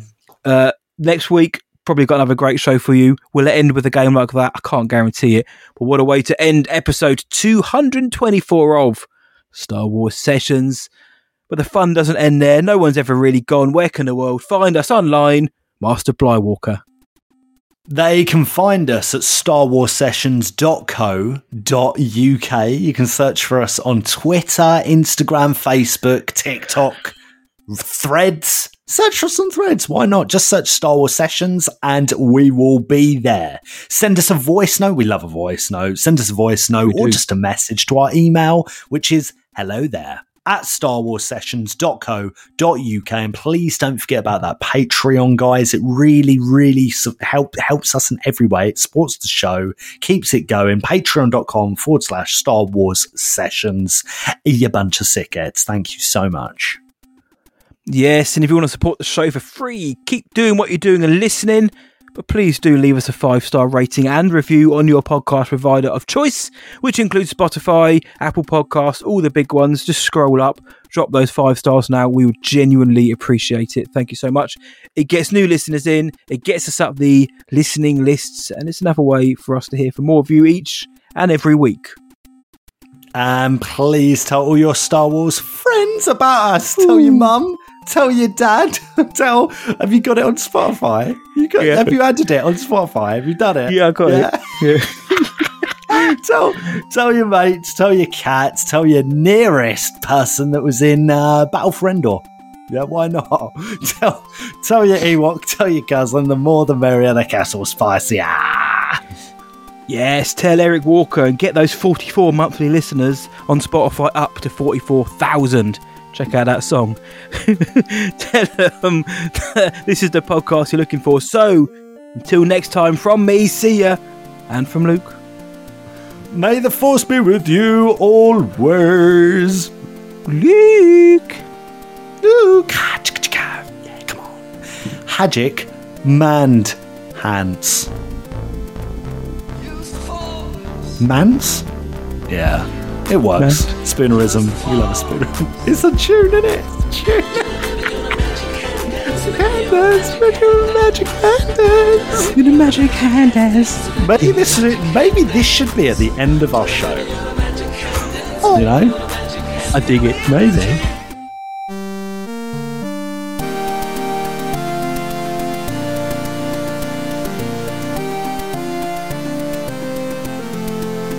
They are Essex-based podcast heroes.